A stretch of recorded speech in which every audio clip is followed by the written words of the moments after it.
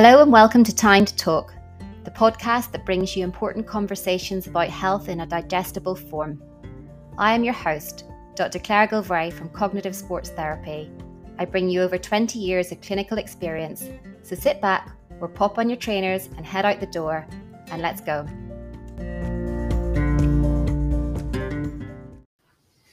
Brilliant, that's us live. So hello and welcome to Cognitive Sports Therapy's Time to Talk. And I'm really, really pleased to have James Roast back with us. And you've been on before, James. And this week we were focusing a little bit on youth mental health, which is why I brought you back, James. You're a trained psychotherapist. You work with young people. You work with adults as well, don't you? But, yes. But you work with young people and we thought it would be great to just come on together and have a bit of a chat around youth mental health, what we're seeing in our clinics, and hopefully try and create some help and support for people who are struggling with young people in their lives or the young people themselves in this area. You want to say something about, I guess it's been a while since you've been on here, about what you're seeing and seeing in your clinics? Well, firstly, thank you for having me back on. It was such a pleasure speaking last time, and I promise I'll be as succinct as I possibly can. But once I get onto the subject, I'm extremely passionate about it, particularly children and young people's mental health. Look, it's been a really challenging couple of years, and in terms of from a pandemic perspective, everybody has been impacted in their own unique way. What has been interesting, and I think there's been a level of predictability to it, is as the world has sort of straightened itself out a little bit, we fully expected the presentation of children to start to filter through. I would say since the return to school in September, numbers are... So I've been in practice 15 years. I would say they're unprecedented levels now. I think this is the tip of the iceberg. And I think if I speak to colleagues and other charities and organisations that I work with, numbers are outrageously high. And what we're seeing is that if I go back sort of 10 or 15 years ago, what we would consider to be high level complex patients coming in, whether that be on the inpatient unit or outpatient, these are like day-to-day presenting symptoms now as well. So high levels of eating disorder, high levels of self-harm, dissociated states, high levels of anxiety. We're seeing lots of the term depression used, but I think that's a conversation for another day in terms of anxiety and depression with respect of how it's becoming so easily woven into the fabric of society, and such an use of language, but isn't always the correct terminology to use. So what we and actually can misinform some of these younger people and create more difficult problems with such. But I mean, in terms of EDs and self-harm, bigger numbers coming through. And I think part of our conversation beforehand is what I certainly see a lot is there's a lot of panic around child mental health. So I often have parents or I have friends who are teachers or in that environment really kind of quite panicked and anxious themselves about what they're seeing amongst young people, and also around the provision, feeling that there is a lack of provision in mental health services for young people who are turned away from the mental health services for not being unwell enough. I hear that story a lot, which shocks me, but it's unfortunately, I think, a sign of where the NHS is struggling in its service provision for the young people. Part of this conversation today was to also try and share other resources that are out there for parents and young people to get support around their mental health, because sometimes they're not getting what they need through the NHS services. But I don't know, do we want to talk a little bit about eating disorders? Because that was something that definitely came up between you and me as something we're seeing a lot more in young people. And certainly I'm seeing an increase in the number of young boys with eating disorders, which is a fairly new thing. And also, I guess, an expansion of what we understand as an eating disorder. So it's not always associated with the low weights that we used to see.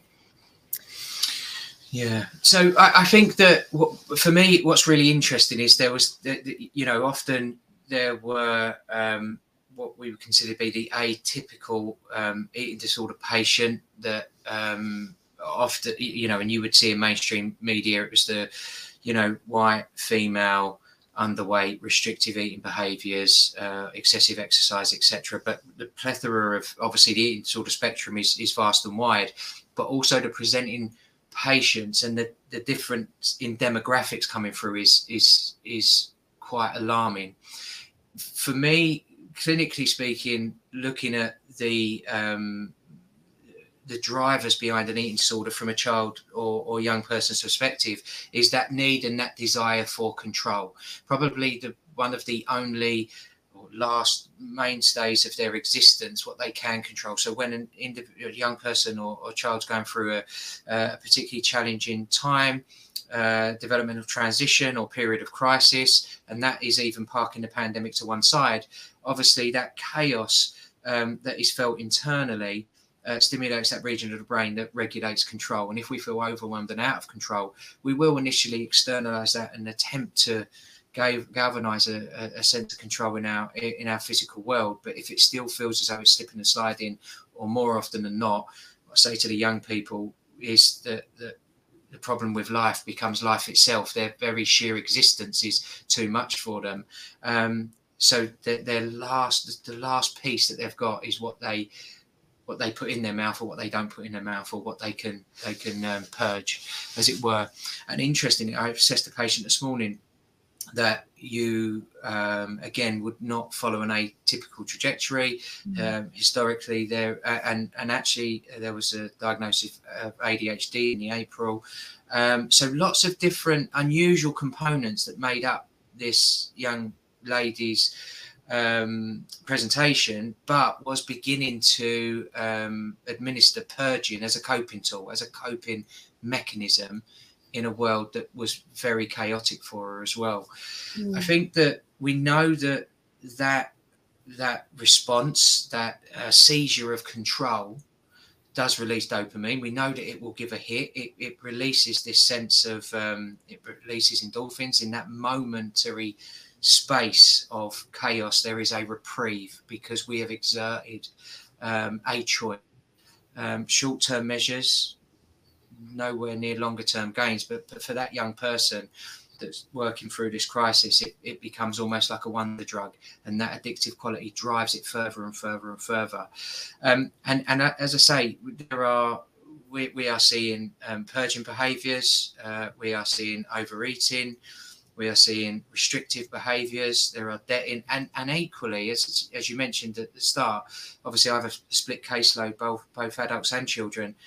I'm seeing a number, and not to go off course here, of adults also presenting with eating disorders, and that is very much on the rise. And interesting, like yourself, do a lot of work with schools, a lot of teachers presenting with eating disorders as well. Yeah.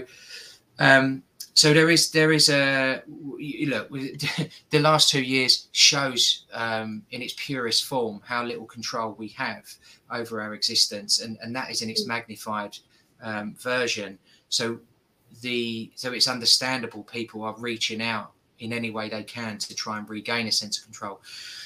Coming back into the world as it straightens itself out, I think is alarming and difficult for people to adjust. But so. And I think, treating someone's eating disorder is beyond the scope of these videos, obviously. Yeah.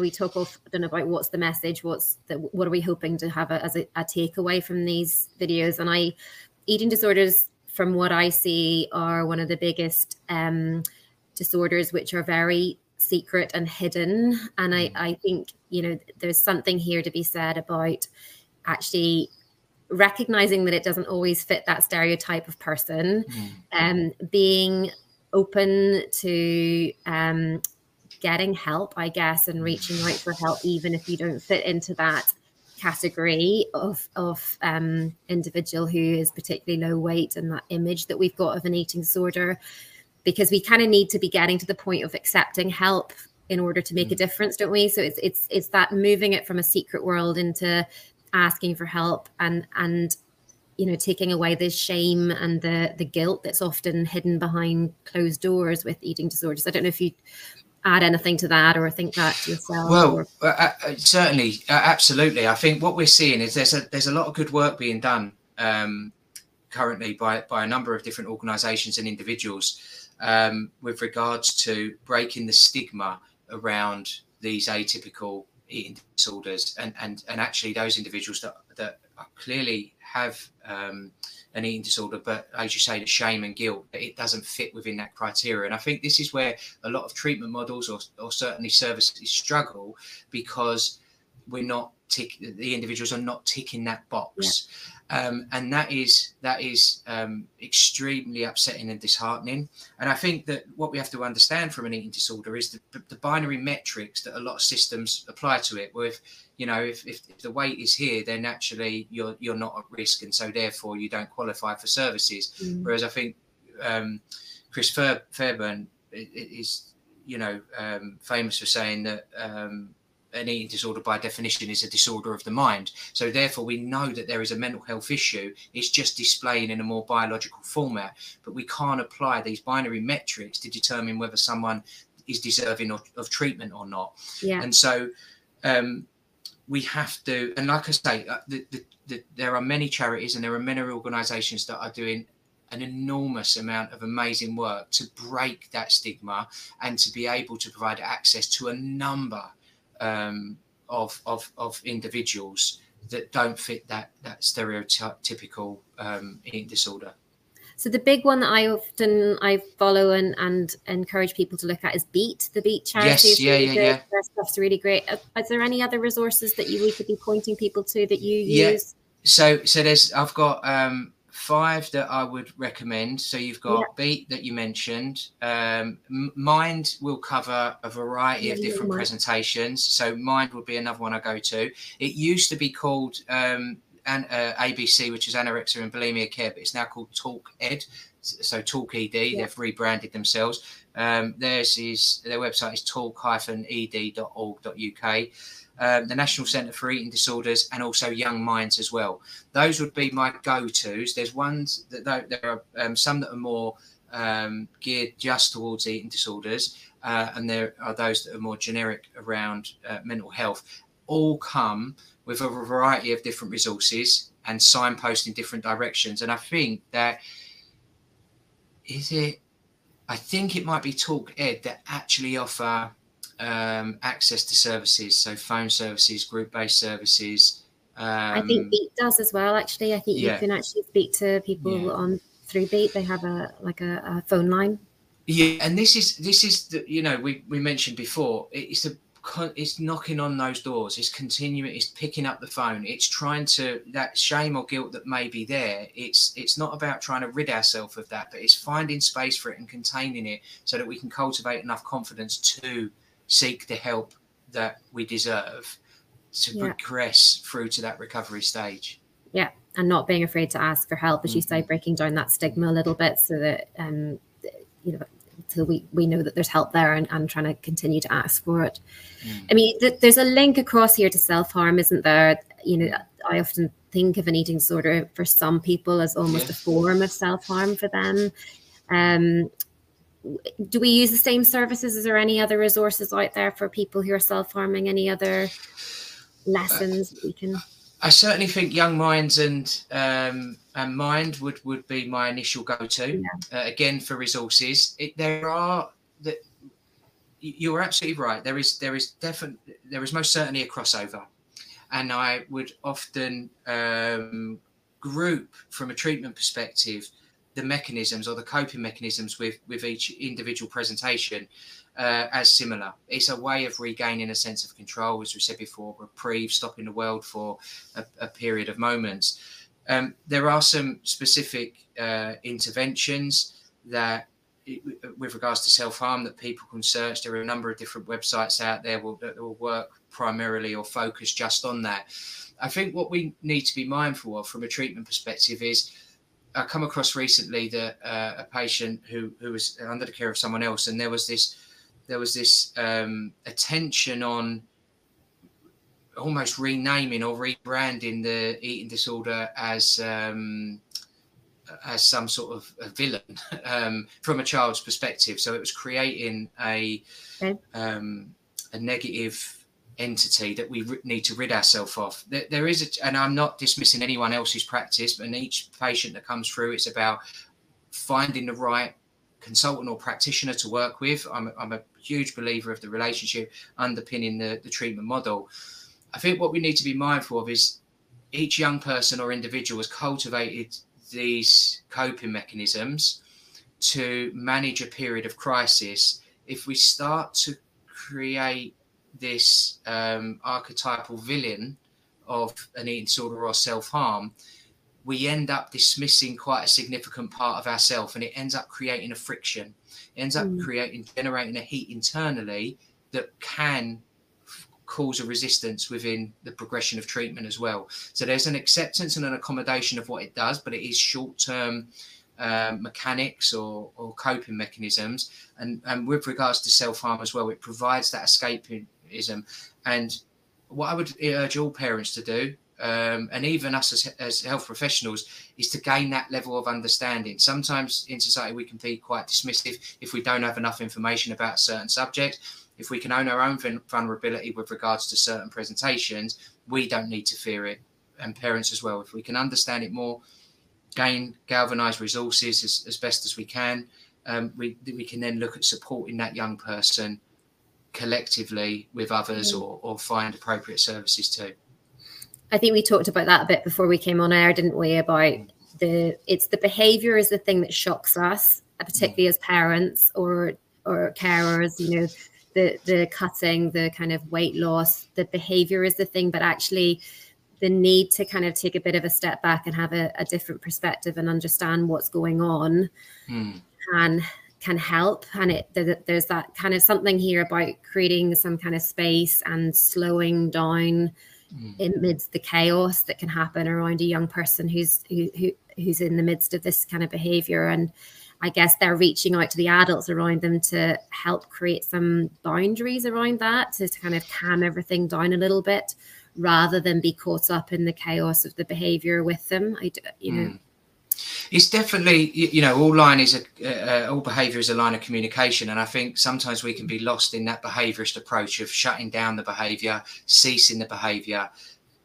But for us as care providers, as health professionals, or parents, and even for the young person, understanding the cause or the drivers behind it will always be the route to recovery, will always provide us the tools to reduce. And it's the quietening of the world that is important for all of us at all ages, particularly a young person. They have come out of a period of latency during the pandemic and the world being much, much quieter.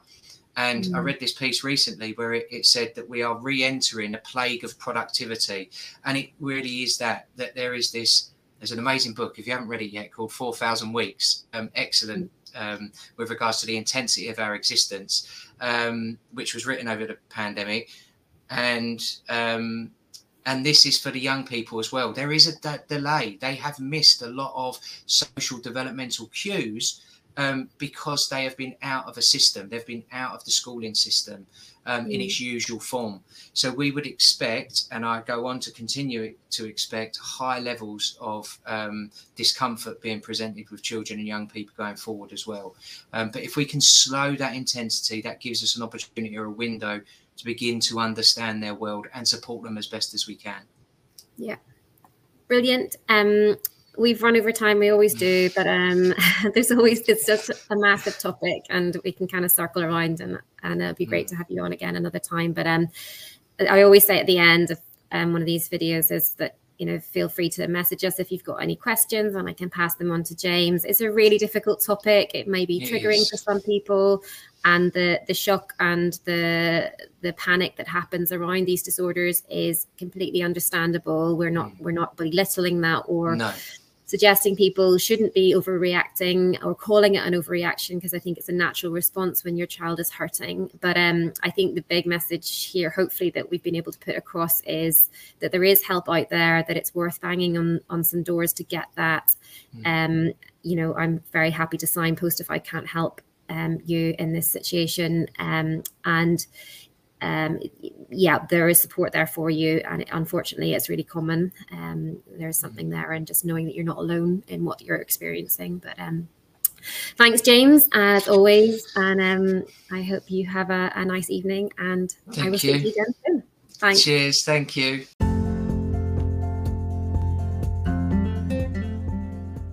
Thank you for listening.